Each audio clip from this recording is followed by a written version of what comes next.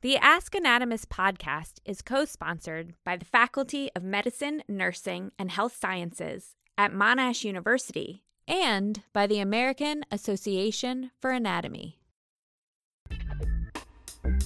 Welcome to Ask Anatomist, a podcast for the medically curious. Today's episode, what did the sperm say to the egg? I'm your host, Dr. Michelle Lazarus, an associate professor in the Center for Human Anatomy Education in the Faculty of Medicine, Nursing, and Health Sciences at Monash University. Just before we get started, I want to remind our audience that the following episode is for informational and educational purposes only. Discussions that take place do not replace consultation with your medical health professional, nor the prescriptions provided by them. Please consult a medical professional before adapting to your own circumstance anything you hear on this podcast. Thanks for joining us on today's podcast. Our episode will be talking and focusing on infertility. Recent claims suggest that common household items such as beauty and cleaning products could be impacting on our ability to conceive. But before we get into the complications that can occur with conception, we need to understand the anatomy and biology of fertility. In order to discuss this, we have a fantastic interdisciplinary team here today. Would you take a moment to introduce yourselves? Thanks, Michelle. I'm John Carroll. My research is all about understanding how eggs develop and how they can make the transition into a healthy embryo. Hi, my name is Georgina Stevens. I'm a medical practitioner who works primarily in education. G'day there, my name is Chris and I'm an interested community member. Before we talk about fertility or infertility, I've heard the term gametes thrown around with regards to fertility. Is this something related to sperm and eggs? It is indeed. So all gametes really start out in the developing embryo as germ cells. And these are actually completely indifferent when it comes to what sex they will become. However, if the germ cells contain a Y chromosome, and more specifically, a gene called SRY, which is abbreviated for sex-determining region on the Y chromosome, then at about 7 weeks of gestation, it will initiate a cascade of events that lead to the differentiation of those germ cells down a pathway that will result in them forming male germ cells and ultimately spermatozoa, or sperm. So, if it wasn't for the presence of SRY, we would all actually become females. If there is no SRY, we end up with ovaries containing millions of primordial follicles, each of which contain a small egg. These primordial follicles are the sole source of eggs available to the woman for her entire reproductive lifespan. Although there is some controversy on this point, interestingly, ovarian activity does not wait till puberty, but primordial follicles are growing even during fetal life. However, they are never ovulated. What that means is being released from the ovary and instead undergo a degeneration pathway known as atresia. On the male side, we have a completely different scenario where the testes are formed and get ready to start producing millions of sperm. But the process of spermatogenesis only begins at puberty, when the pituitary gland, which is a small gland, produces hormones and extends from the base of the brain, starts releasing luteinizing hormone to trigger testosterone production in the testes. So a hormone that starts in your head near the brain has to make it all the way to the testes? That's exactly right. You wouldn't believe how important it is for the communication between the brain and the gonads are for proper reproduction. But then, how do these gametes actually meet in order for fertilization to take place? As we heard, male gametes are sperm, but they can't survive in body temperature, so they're made and stored in the testes outside the body. To enter the female reproductive tract, which is where fertilization will take place, they travel from the testes into the body via a long tube called the vas deferens, or also known as the ductus deferens. This is their transit internally. This tube is what's cut or disconnected in a vasectomy, so you're cutting the vas deferens. If a man hasn't had a vasectomy and the sperm continue to travel, the sperm will move into the pelvis, where additional fluids are added to generate the semen. These fluids come from the seminal vesicles, which are paired structures, and also from the prostate. The semen then travels from the prostate through the urethra. The urethra is the second tube in this pathway that connects the bladder, where urine is stored, and the prostate to the outside world. So the urethra is a unique location where the reproductive and urinary tracts converge or connect. In females, unlike the male, the gametes are matured internally or inside the ovaries. Each month, an egg undergoes maturation, and every around 28 days, the egg is released into the peritoneal or abdominal cavity. Once in the abdominal cavity, the fembrae, which are like sea anemone with finger-like structures, help sweep the egg into the uterine or fallopian tubes. The egg then travels down the uterine tubes. If there are viable sperm present, the sperm will penetrate the egg, completing its maturation, hopefully in the widest part of the uterine tubes, also known as the infundibulum. In both cases, with or without sperm present, the egg progressively travels down the uterine tubes into the uterus.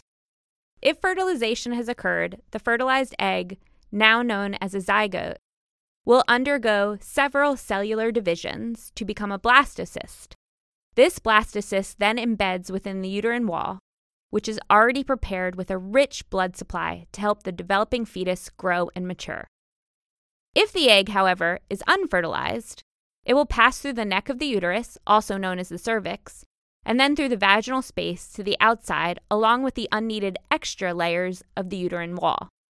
This process of shedding the lining of the uterus, when no fertilization of the egg occurs, or if the fertilized egg fails to implant into the uterine wall, is known as menstruation, or having a period. The standard cycle is 28 days, but what are the key sort of milestones within there that we're looking for with regards to fertilization? That's a great question, because that's really at the hub of knowing when the most fertile period of the reproductive cycle is.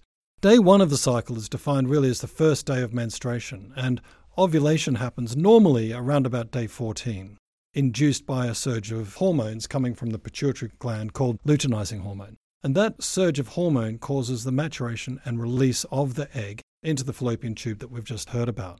So fertilization happens just after ovulation, within hours of ovulation normally. If the egg is fertilized, it then proceeds down the reproductive tract, as we've just heard about, and will implant about 5 days after fertilization. And that period of implantation sends a signal to the mother to either maintain the lining of the uterus and therefore maintain the pregnancy. But if fertilization doesn't take place, then the signal from the embryo doesn't reach the mother, and menstruation will start to take place about a week later. Fertilization occurs often before the mother even knows she's pregnant because she hasn't yet missed her period by the time fertilization takes place. So back in the previous season, in episode 8, we discussed how each cell has 46 chromosomes in them. In this instance, we're talking about bringing 2 cells together, but if each cell has 46 chromosomes, that's a lot more chromosomes, no? Exactly. And germ cells undergo a really clever process called meiosis, which reduces the number of chromosomes in each of the germ cells, so that when they do come together, each of them only have 23 chromosomes, creating an embryo that has 46 chromosomes. So this process of meiosis is absolutely fundamental to successful reproduction. Interestingly, when egg cells undergo meiosis, what they do is end up undergoing 2 successive cell divisions that result in 2 very small products of meiosis, or 2 very small cells and 1 very big cell. So from meiosis, you only get 1 egg from each germ cell. Whereas in the male, it's a very different story. You have 1 male germ cell that divides twice, ending up with 4 germ cells out of each precursor cell. Following meiosis, female gametes only produce 1 final germ cell with 23 chromosomes, whereas the male meiosis results in 4 final germ cells, all with 23 chromosomes. So both gametes, male and female, undergo 2 cellular divisions during meiosis to generate gametes that each have 23 chromosomes. In female gametes, we end up with only 1 final large egg to support development, whereas in the male gamete development, we end up with 4 viable sperm with 23 chromosomes each. So this isn't the sperm or the egg which is dividing after it's already been created. This is before these gametes are actually created. This is during gamete production, yeah. So this is actually happening during the production of the gametes in the testis and in the ovary. Although an interesting factoid is that the second meiotic division in eggs doesn't actually take place until after fertilization. And it's this process of fertilization that stimulates the completion of the meiotic cell divisions in the egg and allow it to make a transition into the mitotic cell divisions of the early embryo until it reaches the blastocyst stage. So in essence, meiosis leads to changes in chromosome number. Mitosis leads to increase in cellular number. That's a good way of putting it. But another really important and critical factor about meiosis is that it's really the stage where we get the crossing over of the chromosomes from the mum and the dad. At its essence, fertilization appears to be a maths problem, and essentially we need to engage meiosis to divide the number of chromosomes from 46 to 23. Following meiosis, a complex pathway and series of events leads to fertilization.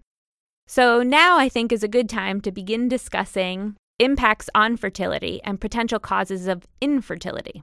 Now that we understand what happens in our bodies to allow us the capacity to reproduce, let's talk about the birds and the bees. How do we define fertility and how do we define infertility? So infertility is defined as the inability of a couple to conceive after 12 months of regular sexual intercourse without contraception.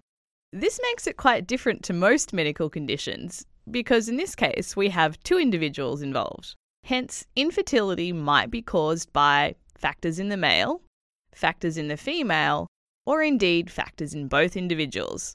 Infertility might also be described as being primary infertility or secondary infertility. Primary infertility refers to the scenario where a woman has never had a pregnancy resulting in a live birth, whereas secondary infertility refers to the scenario where a woman is unable to get pregnant after previously successfully having a baby.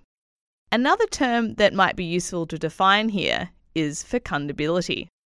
This refers to the monthly ability to get pregnant. So even in couples of normal fertility, the monthly fecundability is around 20%. Another way of looking at this is saying that about 80 to 90% of couples with apparently normal fertility will conceive within 12 months of trying. It is quite difficult to get pregnant. In fact, sperm only live for up to 72 hours, and eggs survive for only up to about 24 to 48 hours following ovulation. This means there's a very limited time for overlap of the viable sperm meeting the viable egg. That's a really interesting point, and there's a good evolutionary reason for this, in that if the egg is old and gets fertilized many hours after ovulation, then it could be abnormal, unhealthy, and lead to an unhealthy embryo that could lead to problems later on. So it makes good sense to only have fresh, viable gametes being able to undergo the fertilization process. That ties back to meiosis we were discussing before, because essentially, until the sperm meets the egg, that second meiotic division doesn't happen. And so therefore, the older the egg is, the less likely the meiosis will complete accurately. Yeah, that's exactly right. And we know from work in the lab that the older the egg is after ovulation, the more unhealthy it is and the more likely it is to create an abnormal embryo. Does that mean a healthy egg is more important than a healthy sperm for fertilization? The limitation to the sperm's long-term viability is really its capacity to keep swimming and have the ability to survive in the female reproductive tract and actually to penetrate through the outside parts of the egg and actually fuse with the egg to create that embryo. So the sperm probably doesn't have the same issues with regard to chromosomes, but it has issues to do with its ability to fertilize the egg. Some couples trying to get pregnant will attempt to maximize this overlap of having a healthy sperm and a healthy egg by testing to see if ovulation has occurred and timing intercourse around this. The test utilizes the hormones that we have been discussing, specifically LH or luteinizing hormone, which signals release of an egg from an ovary. This hormone travels through the bloodstream, so you could do a blood test to look for it, but also travels into the urinary system, where it can be detected in urine and in the test completed at home. So once fertilization has occurred, if something goes wrong in the very early stages of pregnancy, the embryo will not be viable, or that is, compatible with life. Therefore, a woman may miscarry in these very early stages of pregnancy, even before she realizes that she is pregnant. The miscarriage may then just appear to be a normal period. There is a lot of talk in the media about how infertility is becoming increasingly common. Why is that? The statistics are a little bit unclear, and it probably differs between developing versus developed world countries. But yes, it does seem that infertility is increasing, and there are quite a few reasons why this might be occurring.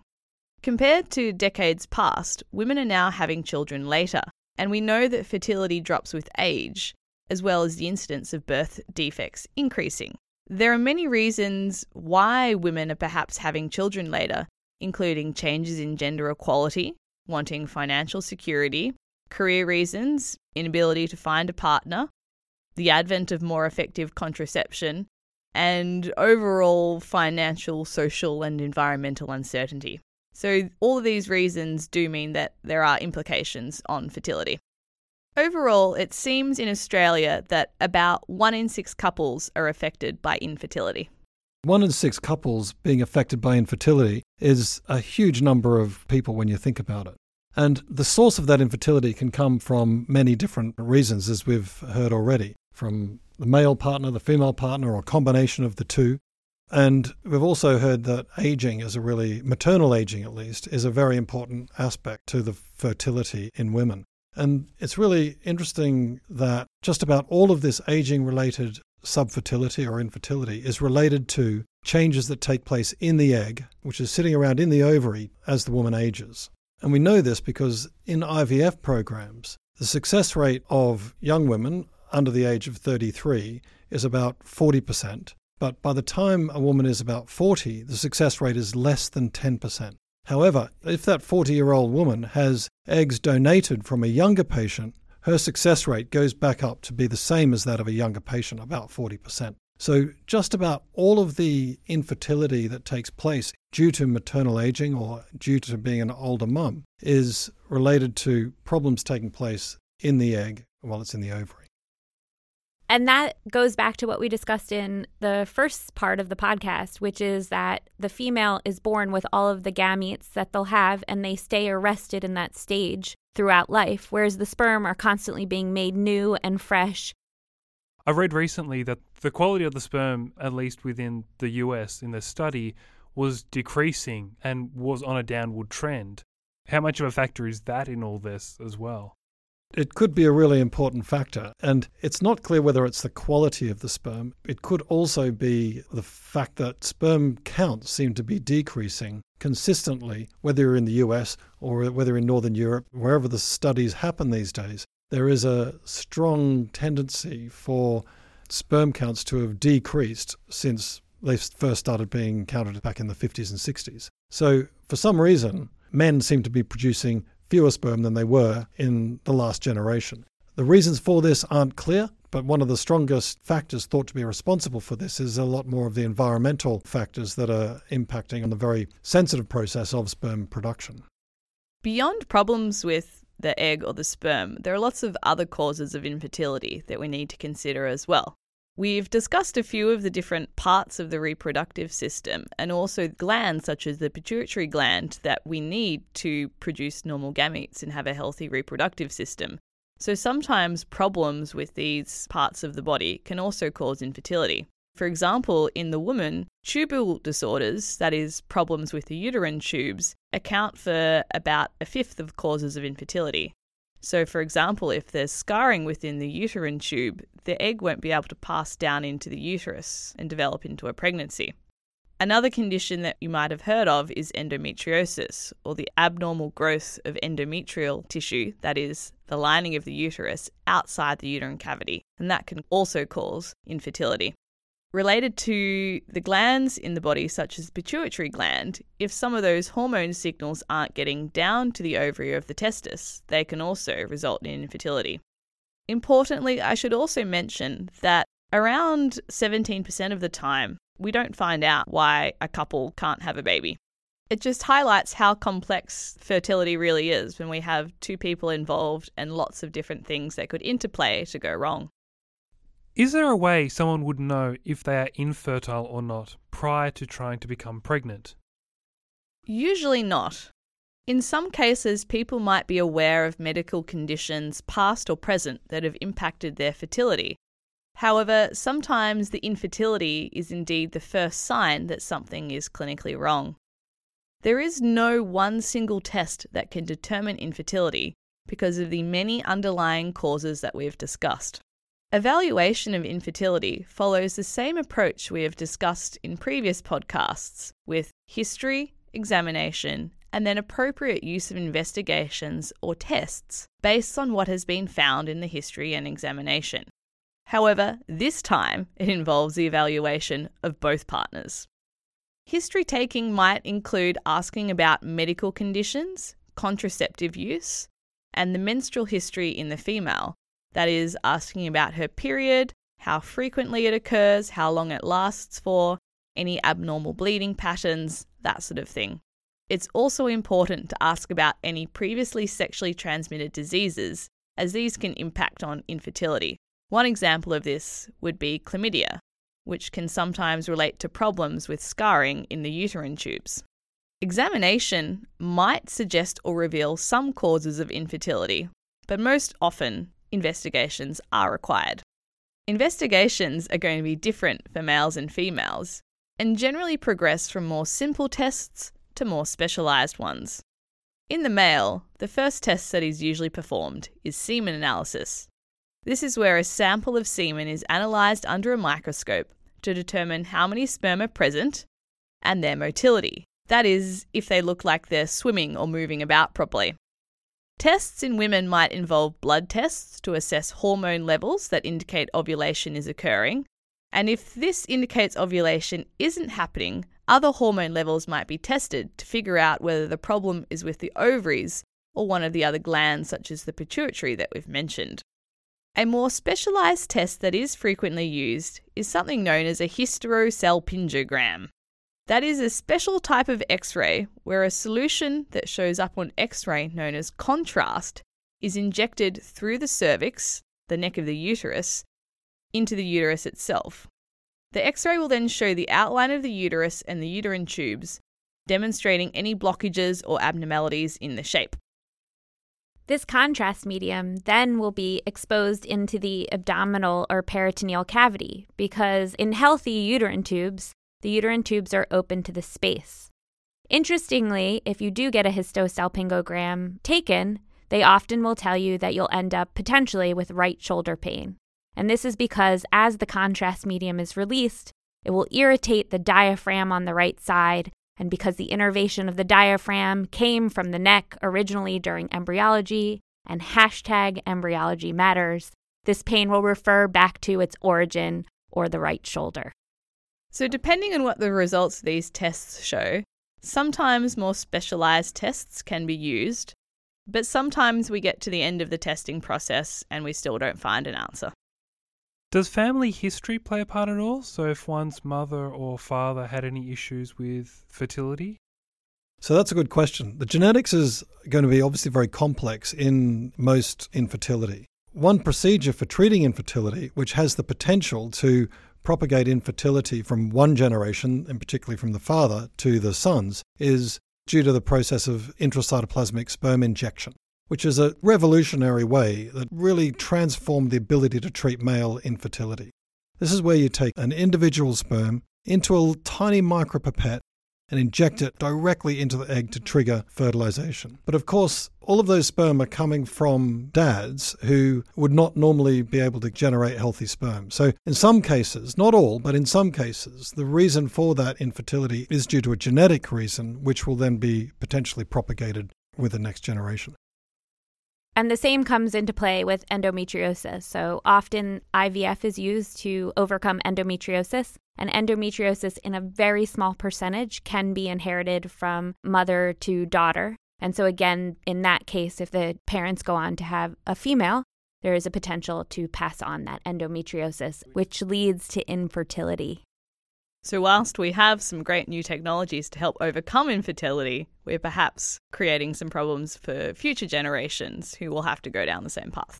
What I'm taking away from this conversation is that while Henry VIII definitely got mad at his very many wives for infertility issues, primarily believing them to be female in origin, we now know that infertility can be due to either partner or a combination of both, and that pregnancy is a very complex series of events. If you search on the internet, there are thousands of suggestions of treatments which may help to improve fertility. From a medical perspective, what treatment options are there? Well, this really depends very much on the cause, if indeed one can be identified. The other thing to consider is timing of treatment, because remember I said normally we consider infertility in terms of not being able to get pregnant after about 12 months. This time frame is reduced in women older than 35 due to the fact that we know that their fertility does start to drop off quite considerably.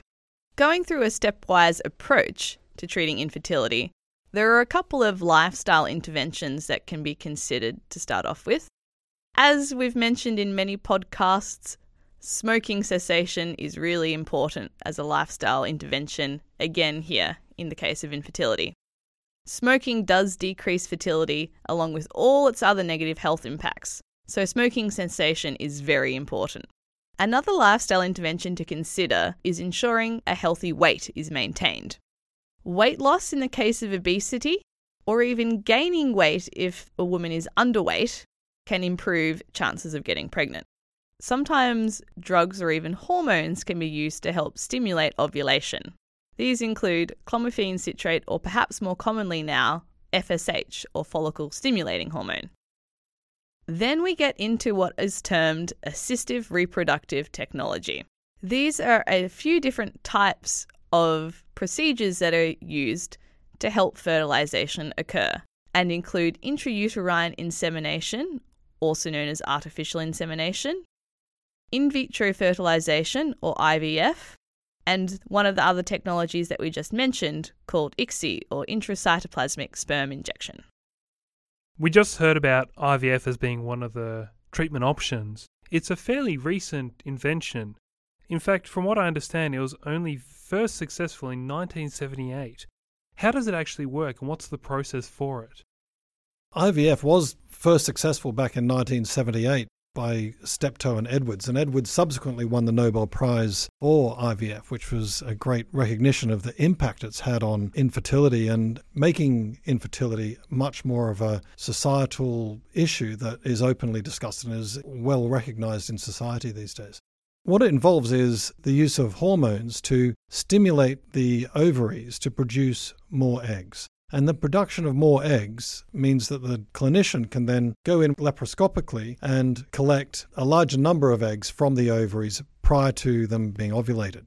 And then those eggs can then be mixed with sperm provided by the dad to hopefully generate zygotes the next day that can then be developed in culture up to the blastocyst stage and then transferred into the mum's uterus a few days later.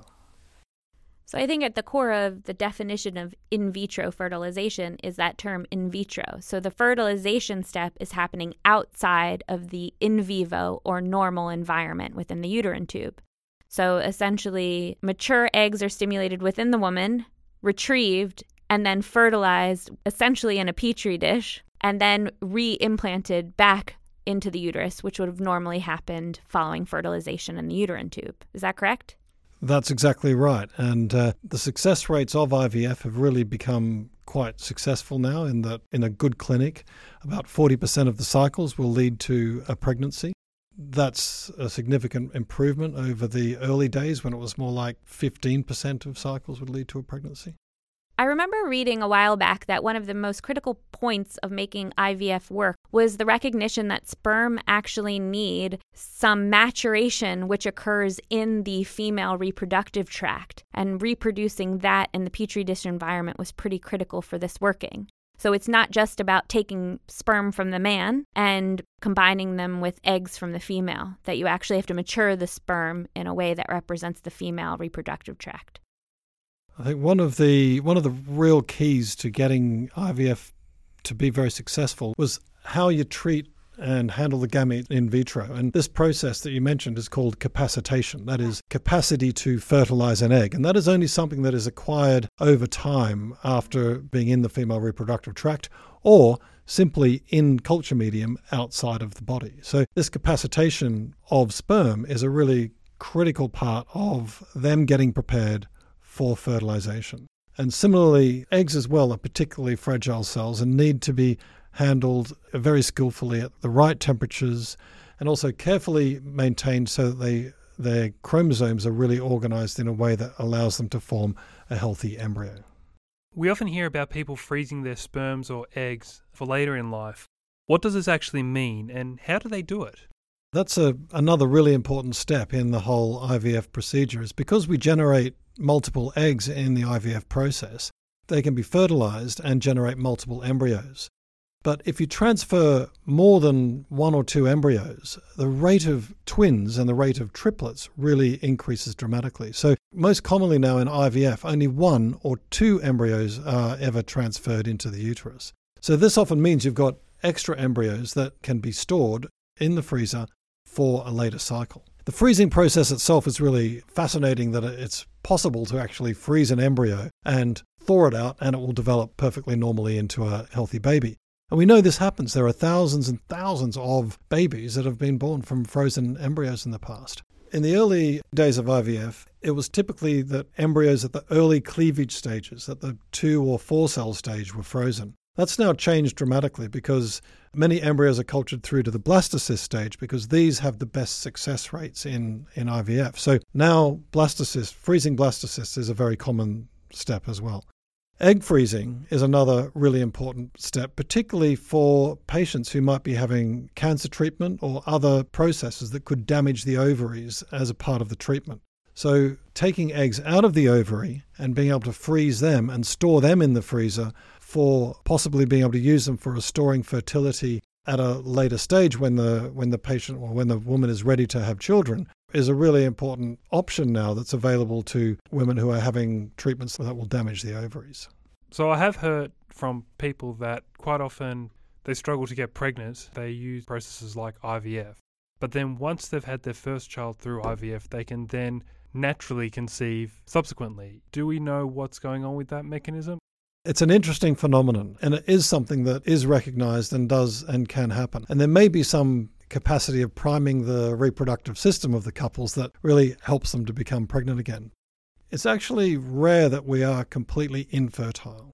Subfertility is probably a better way of explaining our fertility and our relative level of infertility. Fertility is actually a probability thing. And we heard this earlier where the average chance of becoming pregnant on any one cycle is about 20%. And that varies a lot with individuals and individual couples. So it may be that while a couple has tried to have a baby for a year, they've just been unlucky, and then they've had an IVF treatment cycle and become pregnant, and then the fertility may be the same as what it was before IVF, but they've just gotten lucky with a healthy, viable egg and a healthy, viable sperm that can produce a baby. And I think something that we haven't touched upon is the stress associated with infertility and fertility issues. So sometimes just having gone through a pregnancy, your stress level decreases, also making you potentially more able to have children. Jumping back to the original question at hand, with regards to household items and their effect on fertility, what are your thoughts on that?